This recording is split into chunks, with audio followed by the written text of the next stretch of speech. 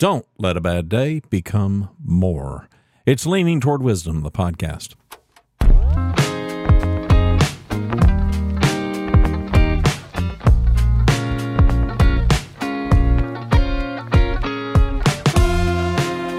Many motivational speakers talk about having had a bad day. You know, most of them, they'll go on to share how they lost it all or how life crushed them down below the ground level, left them homeless, destitute. But the phoenix, it will always rise back up. I mean, never mind that quite a few of these stories we hear are fabricated. Okay, maybe not all of them. Let's talk about truth, though. True stories. My story, your story. Not letting a bad day become more. That's today's episode of Leaning Toward Wisdom, Modern Tales of an Ancient Pursuit.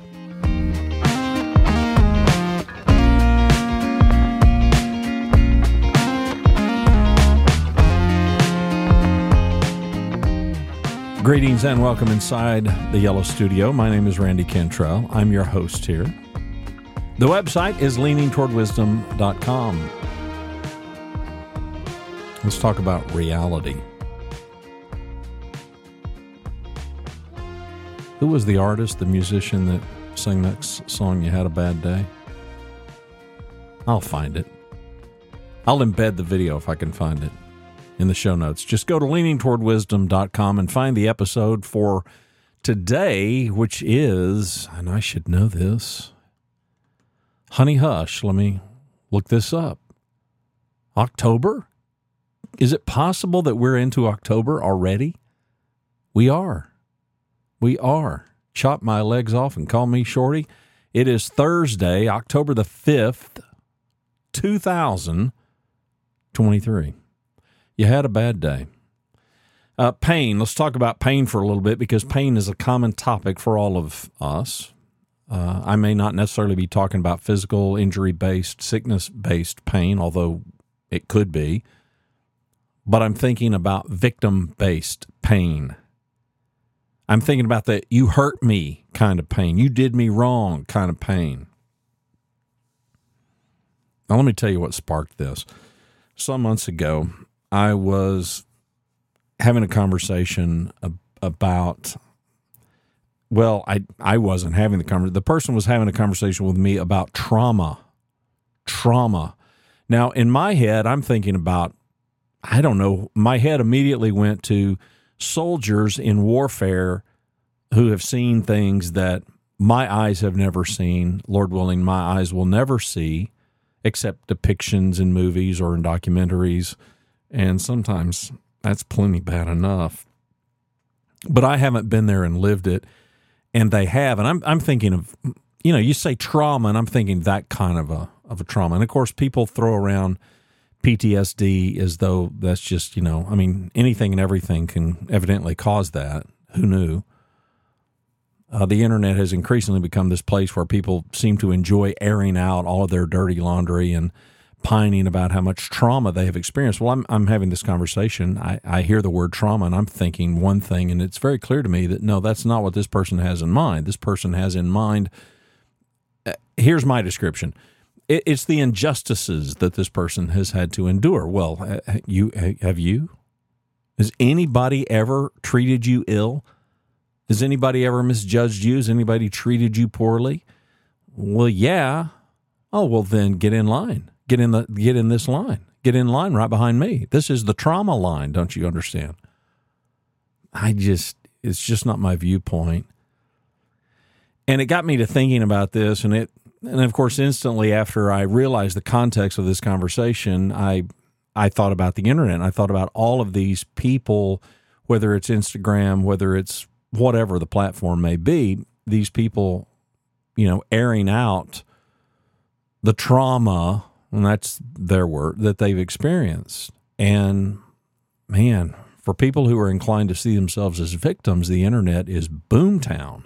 This thriving place where we can enjoy feeling sorry for ourselves. And hopefully, I suppose, if all goes well, then we can get other people to feel sorry for us.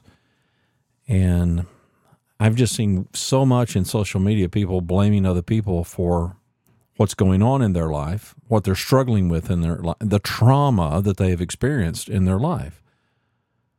That was the impetus for today's show, just so you know, just in full transparency. In spite of the TikTok influencers who want to blast the boomers, my generation, I'll put a link because this happened some months ago. There's this TikToker who was blasting my generation. I'm a baby boomer because we fail to understand things like work ethic.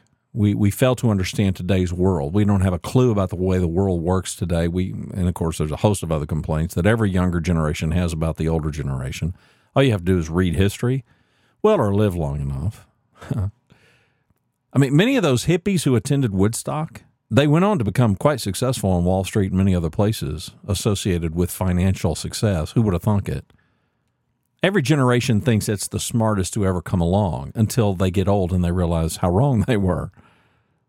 This generation will do the same thing. I don't care. I really don't care where anybody is on the timeline of life. And the reason I don't mainly is because there's nothing you can do about it. I didn't have any say in being a baby boomer. I just was. My kids didn't have any say in being Gen X or millennial. And by the way, if you're as confused as I was, because I had to figure this out. I had to go and research because I'm like, okay, I've lost track. I mean, once you got past the millennial, I'm like, okay, I don't even know what's next. It's Gen Z, by the way. I don't know what we're up to now, but I found this chart. I'll embed this. It's fairly interesting. So there's Gen Z. Gen Z, they are currently between 11 and 26 years old. And then there are the millennials, and they're 27 to 42.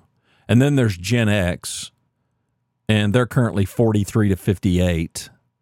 And then there's Boomers 2, a.k.a. Generation Jones, and that's people that are between 59 and 68. That's where I'm at. And then there's Boomers 1, they're 69 to 77. Then there's post-war, and they're 78 to 95. And then there's World War II, and they're 96 to 101. So to give you a clue, my dad is World War II. He'll be 100. He is 100. My mom is post-war. She's 91. And then you skip one, the Boomers 1. I'm not in there. I'm in the next one. I'm in the Boomers 2. Well, until I see this chart, I didn't even know there were two distinct groups of boomers. Maybe you knew that. I didn't know. I didn't know there was a Boomer 1 and Boomer 2. I guess it's such a big group, I suppose they figured, we need to split this group up. Generation Jones, boomers. That's where I am. This is the generation that was too young to be drafted into military service because of the Viet Nam War. And our parents were mostly these post-war or World War II folks. People whose dads served in World War II. Yeah, well, the times are a-changing. The times are always changing. And with it, I have discovered language changes. For instance, words like trauma. Trauma. For my generation, trauma, suffering, pain, those denote something very different than they do for Gen Z, that person that's 11 to 26. I mean, being slighted by somebody, being snubbed, I will go as far, even ridiculed, bullied. I love this one. For me, none of those things qualify as trauma. Gen Z views these things as traumatic. I don't know. I mean, if you were to write a mean, hateful review of this podcast for Apple Podcasts, no, don't do that. Please don't do that. But I honestly wouldn't think much of it. I don't know that I would even know unless there's some Apple thing that notifies you. I certainly would not be traumatized by it.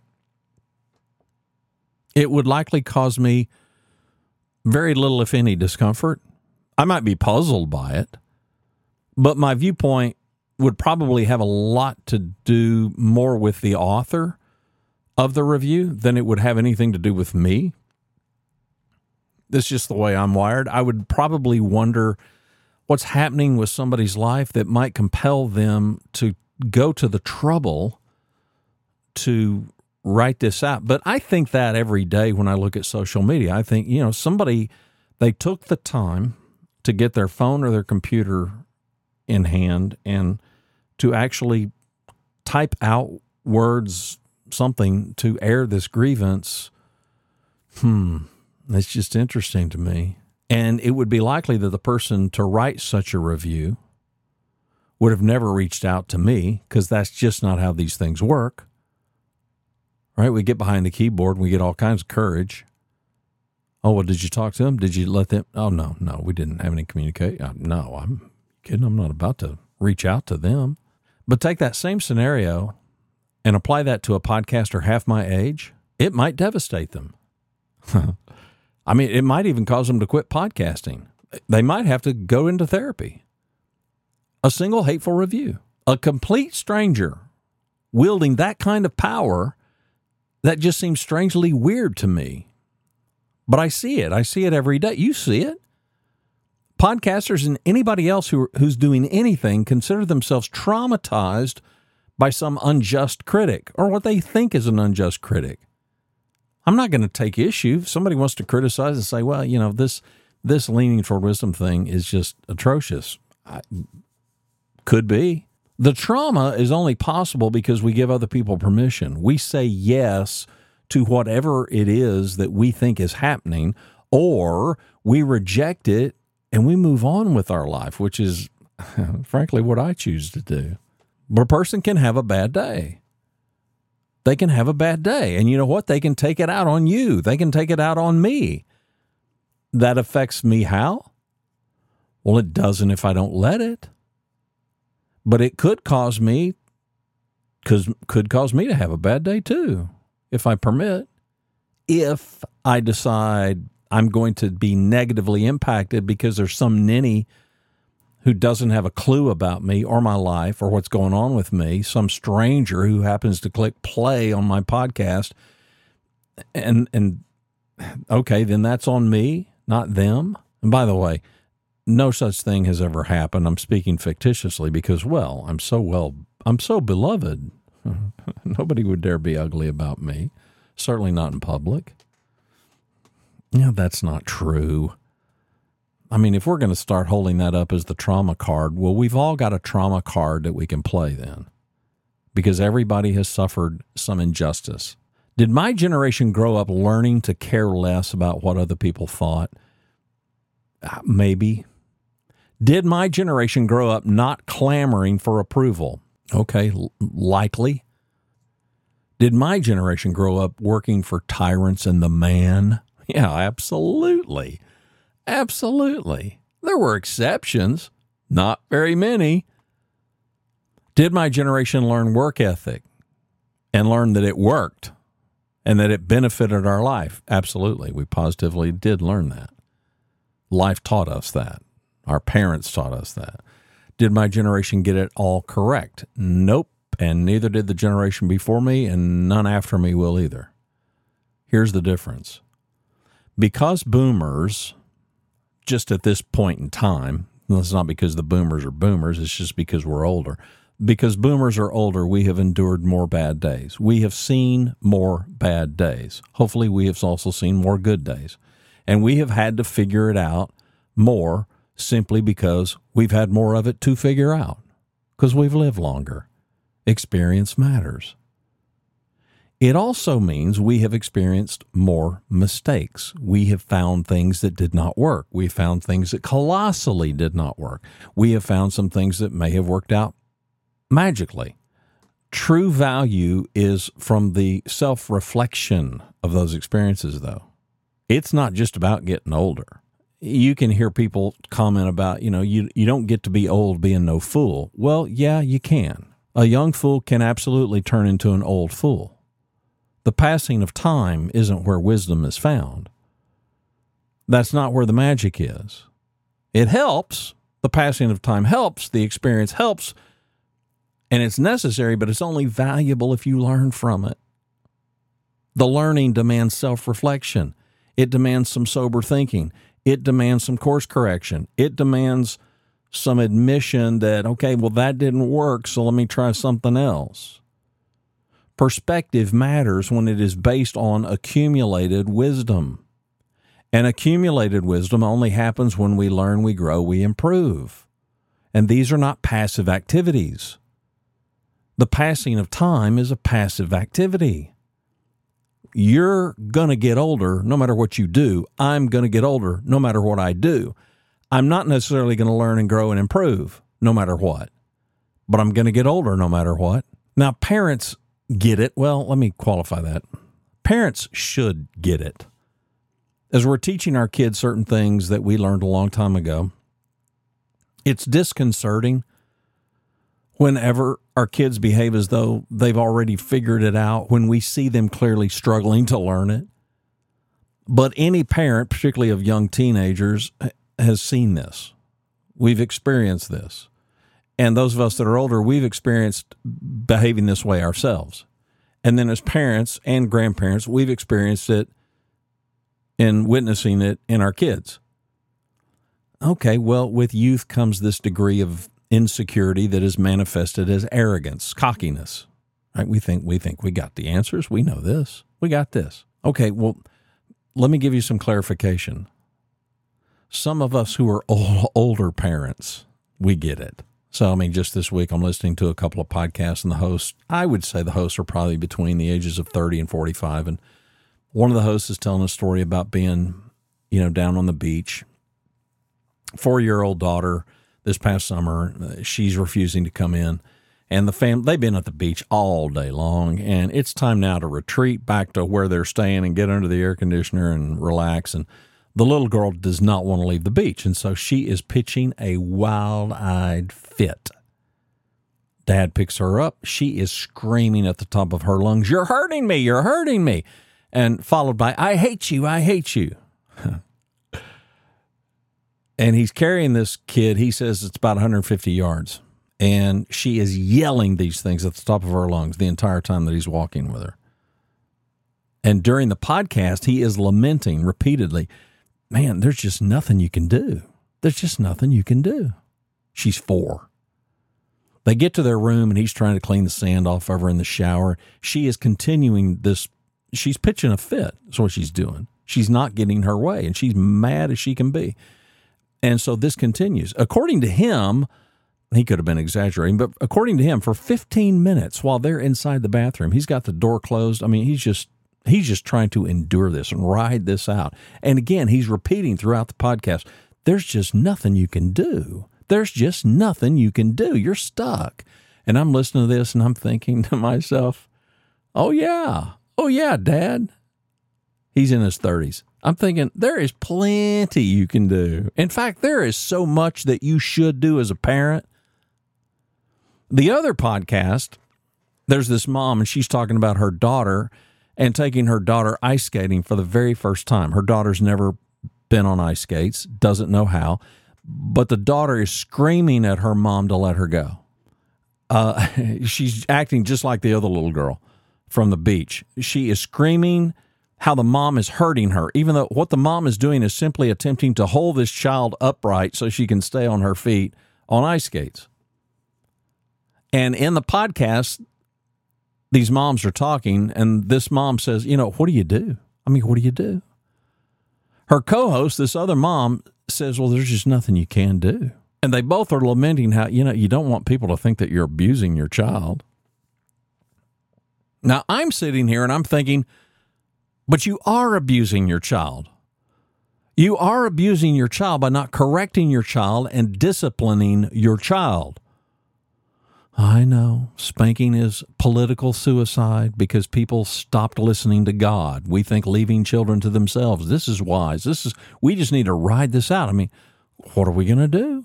There's nothing we can do. Oh, there's plenty you can do. We think leaving these kids to themselves, that's the wise course of action. God sees it as a source of shame for parents. It's foolishness. Society used to see it the same way God saw it, but we outgrew God. We outgrew God a long time ago. We outgrew God's wisdom. The Bible has an awful lot to say about what we owe our children in order to serve them. I'll put a link. if you are so inclined, I'll put a link to just some Bible verses that you can read. Let me give you one. In Proverbs 29, verse 15, the rod and reproof give wisdom, but a child left to himself brings shame to his mother. Brings shame to father as well, the whole family, the whole society. So many parents have a bad day because they are not willing to correct and serve their kids. And now both the parent and the child are having a bad day. And that bad day can grow into a bad month, a bad year, might result in a bad life. All because the child deserved to learn right and wrong. What's acceptable, what is not acceptable. Good, great behavior versus bad, poor behavior. The child could have been taught that very early on. And if we as a society and as parents, if we don't want to teach our kids these things, shame on us. Political correctness has created so many bad days for so many people, and thankfully the tide is beginning to turn. It's just beginning to turn. But it's interesting how many parents you hear lament, there's just nothing you can do. There's just nothing you can do. I stand by the premise. It goes back to we're victims. This 4-year-old, I'm just a victim of the fact that I've got a 4-year-old that isn't yet 5, 6, 7, and they'll grow out of it. Will they? Let me tell you, I avoided so many bad days because my parents and other adults in my life delivered a bad moment to me. A moment when I was spanked, a moment when I was scolded, a moment when I was warned, not threatened, that if I didn't behave differently, then I would suffer a consequence. And by the way, the difference, a warning, I knew, I grew up in an era when parents warned, they didn't threaten. And the difference between a warning and a threat is a warning will most certainly have consequences if it's not followed. A threat? I'll bet they're not going to do what they claim they're going to do. And how many times have we seen parents threaten kids and never follow through? And we think, well, they don't know. They don't know. Oh, they do too. They know you're bluffing. They know you don't mean it. There's much less certainty that there will be a consequence when it's a threat. But a warning, I told you what would happen. I grew up in an era like that, and I will be the first to tell you I'm a better person today for it. Bad days are compounded when there is no correction. I'm a preschooler in a small town in Oklahoma where my dad had a service station and a garage on Main Street. Now, I would go to his place of work and I enjoyed the smell of new tires and oil and all those other odors that are associated with that kind of a business. Mostly what I remember enjoying is the pinball machine that was inside the showroom area. And I loved hanging around the place. I mean, between the showroom area and the garage area, just a lot to investigate, a lot to form an adventure around. Well, a preacher was coming to town. And the preacher was due to arrive at the bus station some blocks away, and my dad was supposed to go pick him up. And this preacher was a fixture in my life. I loved hearing him preach and tell stories sitting in our home, but this was a man that would not put up with foolishness. And he was known to correct children in the midst of worship if they were misbehaving and moms and dads weren't on top of it. Well, I was just mortified. I mean, I paid attention. He's not about to correct me from up there in the pulpit because I knew whatever he would do to me that might be humiliating, it would be way worse when I got home. So I wasn't about to test this old man who didn't suffer foolishness. And in my little world, any kid who was not afraid of him, well, they were just an idiot. And if he scolded you, man, you snap too. Now, I'm a preschooler, but I've been lying. And my mother is attempting to correct this bad behavior. She's using the old school, well, look me in the eye, which I never did quite understand because I would just look her in the eye and lie, evidently.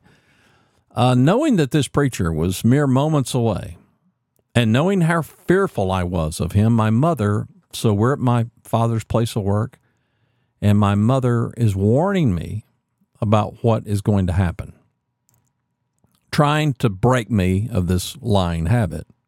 And by the way, this worked.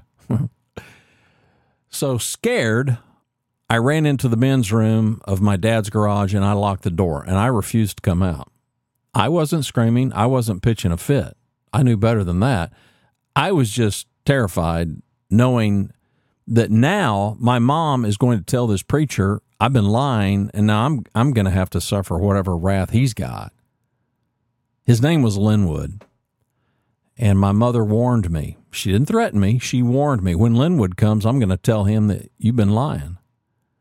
So my dad goes to pick up the preacher, Linwood, and within minutes, there's this loud knock on the bathroom door. Randy, it's Linwood. Come out here right now. That's all I remember. I have no idea.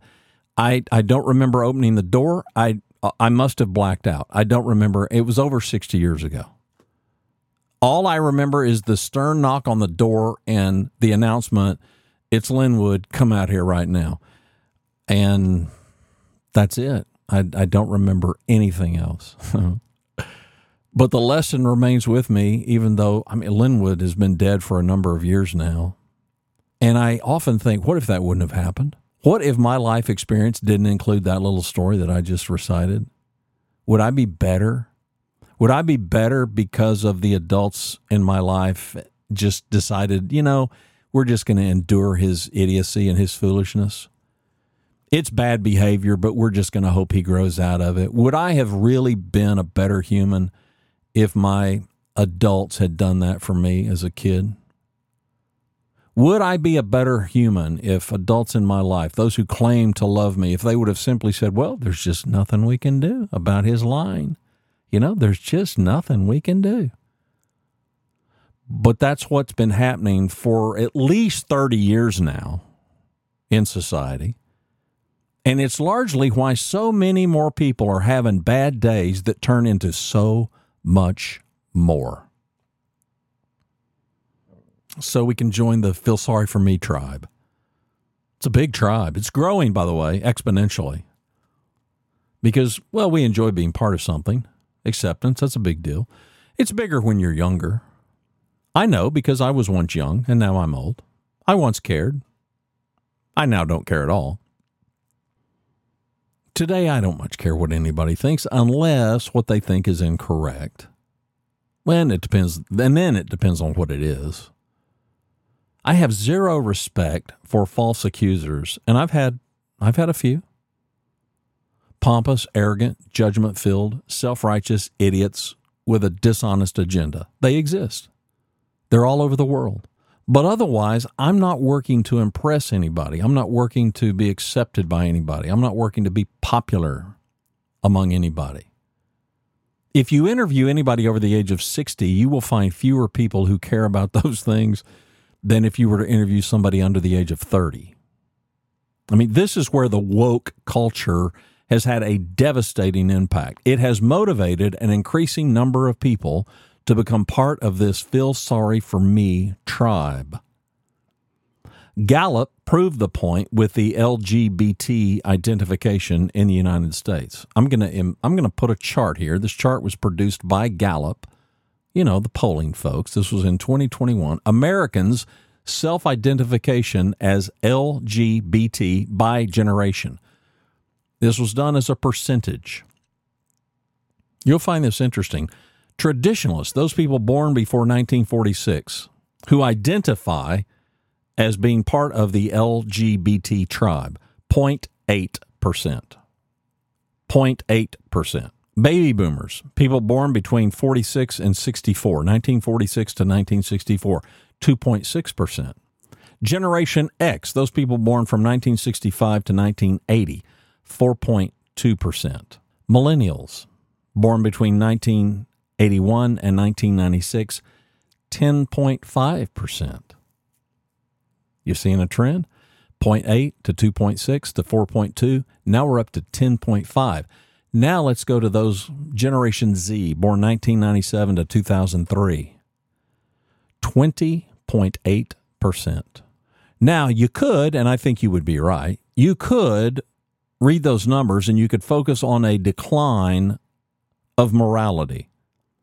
You could, and again, I think you'd be right, focus on the decline in respect for God's authority and his design. All of that aside, there's a reason that it has been promoted as gay pride. Pride. Young people want to be accepted. They want to be part of this approved tribe. Certainly, you want to be associated with a tribe that's got pride. Additionally, to push to transition the gender of little kids. Okay, it's shocking, but it's fitting of the agenda. I looked at Gallup's numbers, and honestly, I was not shocked based on the generations. Nor is it shocking that DEI, diversity, equality, and inclusion, that it's mandated in just about every arena in life, work, school, government, religious organizations. As a Christian, I have a response. I would say read Romans chapter 1 or listen to today's woke culture. Well, I'd prefer to trust God and his word. After all, he is the creator of the world, and he holds more power and authority than anybody or anything. My response is very typical of something, and I didn't come up with this, but I thought it was rather ingenious. And I would give attribution, but I don't know who to attribute this to because there was no attribution when I first saw it some years ago. But it's a dialogue between a secular person and a Christian. And here's how the dialogue sounds. I'm going to embed this over the show notes, leaningtowardwisdom.com. Secular person, I want to do X, fill in the blank. Christian, you're free to do what you want. Secular person, but you think X is wrong. Christian, yes. Secular person, because you want to control me. Christian, no, you're free to do whatever you want. Secular person, but you think X is wrong. Christian, yes, but only because I want what's best for you. Secular person, but I want to do X. Christian, you're free to do whatever you want. Secular person, but I want you to say X is okay. Christian, I can't say that. Secular person, why are you so hateful, mean, and intolerant? It's exactly how it goes. It's exactly how it goes. From all the current sexual gender tribes to the more innocuous woe is me tribes, this is still a very powerful cultural pull, especially for younger people. Acceptance and attention, they're powerful magnets for us. You know, when I was growing up, there were always those kids in class, maybe it's still true, there were always those kids in class who were disruptive almost every day. The adults properly taught me that many of these kids, they need attention. Probably something to that. Life has certainly taught me the reality of that. People chase attention in a variety of ways, and not all of them are good.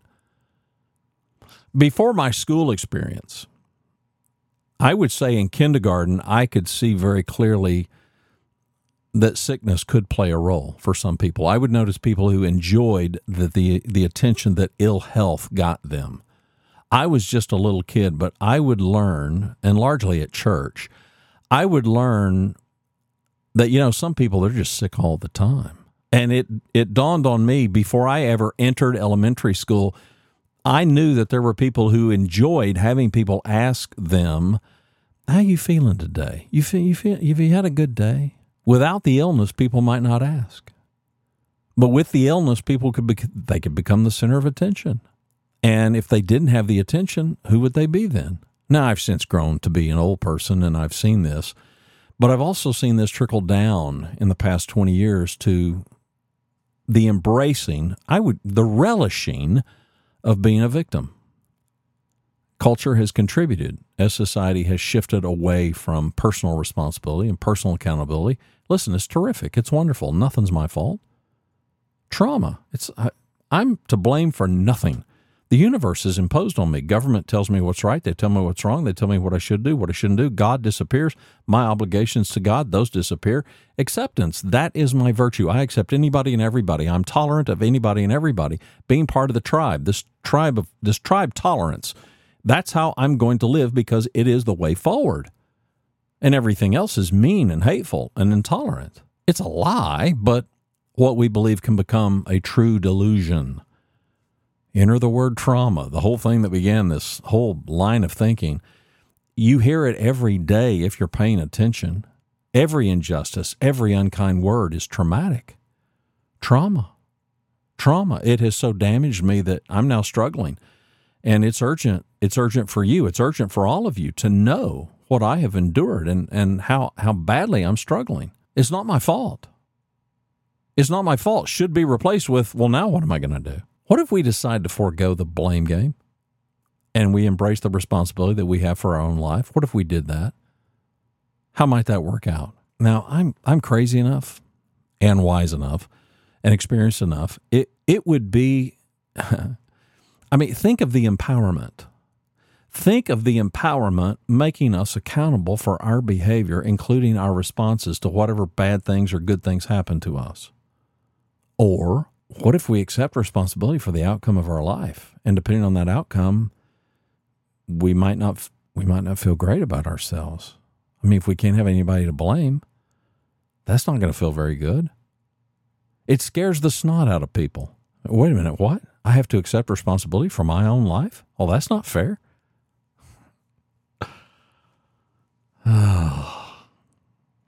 Folks, it's a broken, crippling viewpoint. Short-term gain for long-term, even lifetime pain. It's bad math.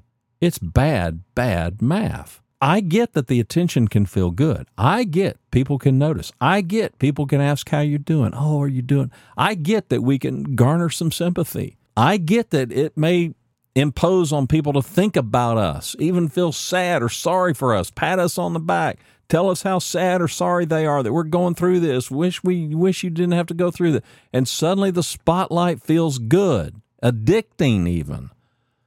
So maybe we come back for more and more and more. Maybe never realizing that we are weakening ourselves with every encounter. We are damaging our resolve. In some cases, it's beyond repair, injuring ourselves more and more, weakening ourselves more and more than any perceived trauma that we may have endured in life, young or old. Because now, here's what we've learned. We've learned how to be helpless. We have learned to be helpless. And we've learned to be fearful. Recovery might be impossible. I don't know. It's an awful low depth from which to recover. And many people sink so deep they can't find their way back to the surface of personal responsibility, back to where the air is fresh, back to where they can breathe again. And so a bad day becomes much, much more because we gave it permission to grow. We gave it permission to intensify. We have given it permission to define us and our life. It's like that tropical storm that begins very small in the middle of the Atlantic, and then a sudden surge of pleasure we get from others who feel sorry for us. Okay, well, that builds and it compounds and it picks up energy all along the way, and months or years later, now it's a full-blown, self-centered, woe is me hurricane, and it's got deadly impact on our life. A force so powerful it overtakes us, it destroys our willingness to deploy grit and determination to make our life better, no matter what's happened to us. Newsflash, if you're alive, you've had some bad things happen to you. And no, they're not all your fault. But so what? You're going to have to deal with them. Don't let disappointments define you. Listen, this is not about minimizing bad things that can happen to us. It's about refusing to magnify them. We enlarge things when they're beneficial, like photos. You ever enlarged a photo? Yeah, me too. Why? Well, because it helped you see it more clearly. But we can also enlarge things and it takes away value. It diminishes value. And some things are really even harmful. They're not just marginally detrimental, but they're harmful if we enlarge them. If we make them bigger than they really are, it's just a bad deal for us and everybody around us. You can do that with disappointments and suffering and pain and sorrow and sadness. You can. Where's the benefit? Is there benefit in hoping that everybody will feel badly about us? Maybe they'll notice us more And how does that help us? Yeah, I'd like everybody to know me as the king of disappointment. I'd like to wear the crown as the queen of suffering. Yeah, that's hardly an admirable reputation goal. But an awful lot of us are living our life hoping that we'll be the king or queen of those things.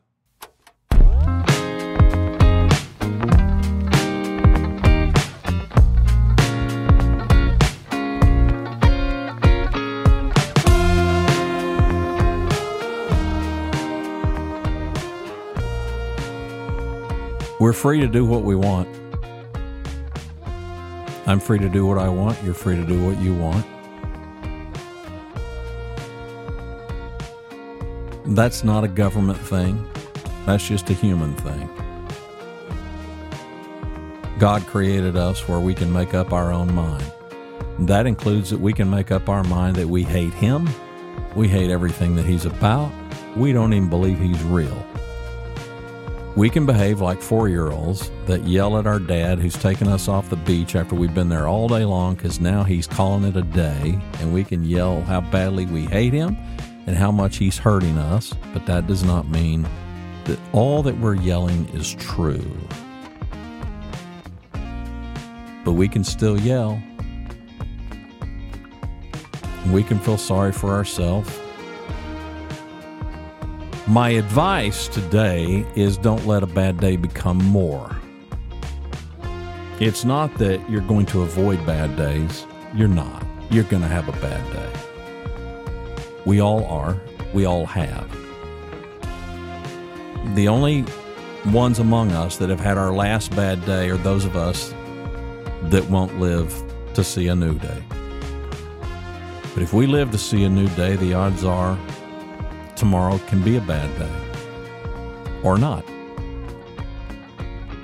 I'm the type that's wondering, what can we do? What can we do to ensure that tomorrow is as good a day as possible? What can we do today to make sure that today is as good as we can possibly make it? It might be bad anyway. But what if we had faith and optimism? And by the way, I don't know that you can be optimistic without faith. I've got friends who are atheists, even agnostic, and I don't know how you can be optimistic without faith. I could be wrong. I just don't understand how. I don't trust the U.S. government to solve all my problems. I don't suffer society or the universe to be my Savior. I've relied on God to supply that, and He has, in the man Jesus Christ. That's me. You can make your own decisions and your own choices. You want to hear more about that, go to inthypaths.com, or I would encourage you to check out somebody that can preach way better than me at letthebiblespeak.tv. But whatever you do, no matter how you're bent or unbent religiously, don't let a bad day become more. Don't live your life as a victim. leaningtowardwisdom.com is the website. My name is Randy Cantrell. Greetings and welcome inside the Yellow Studio.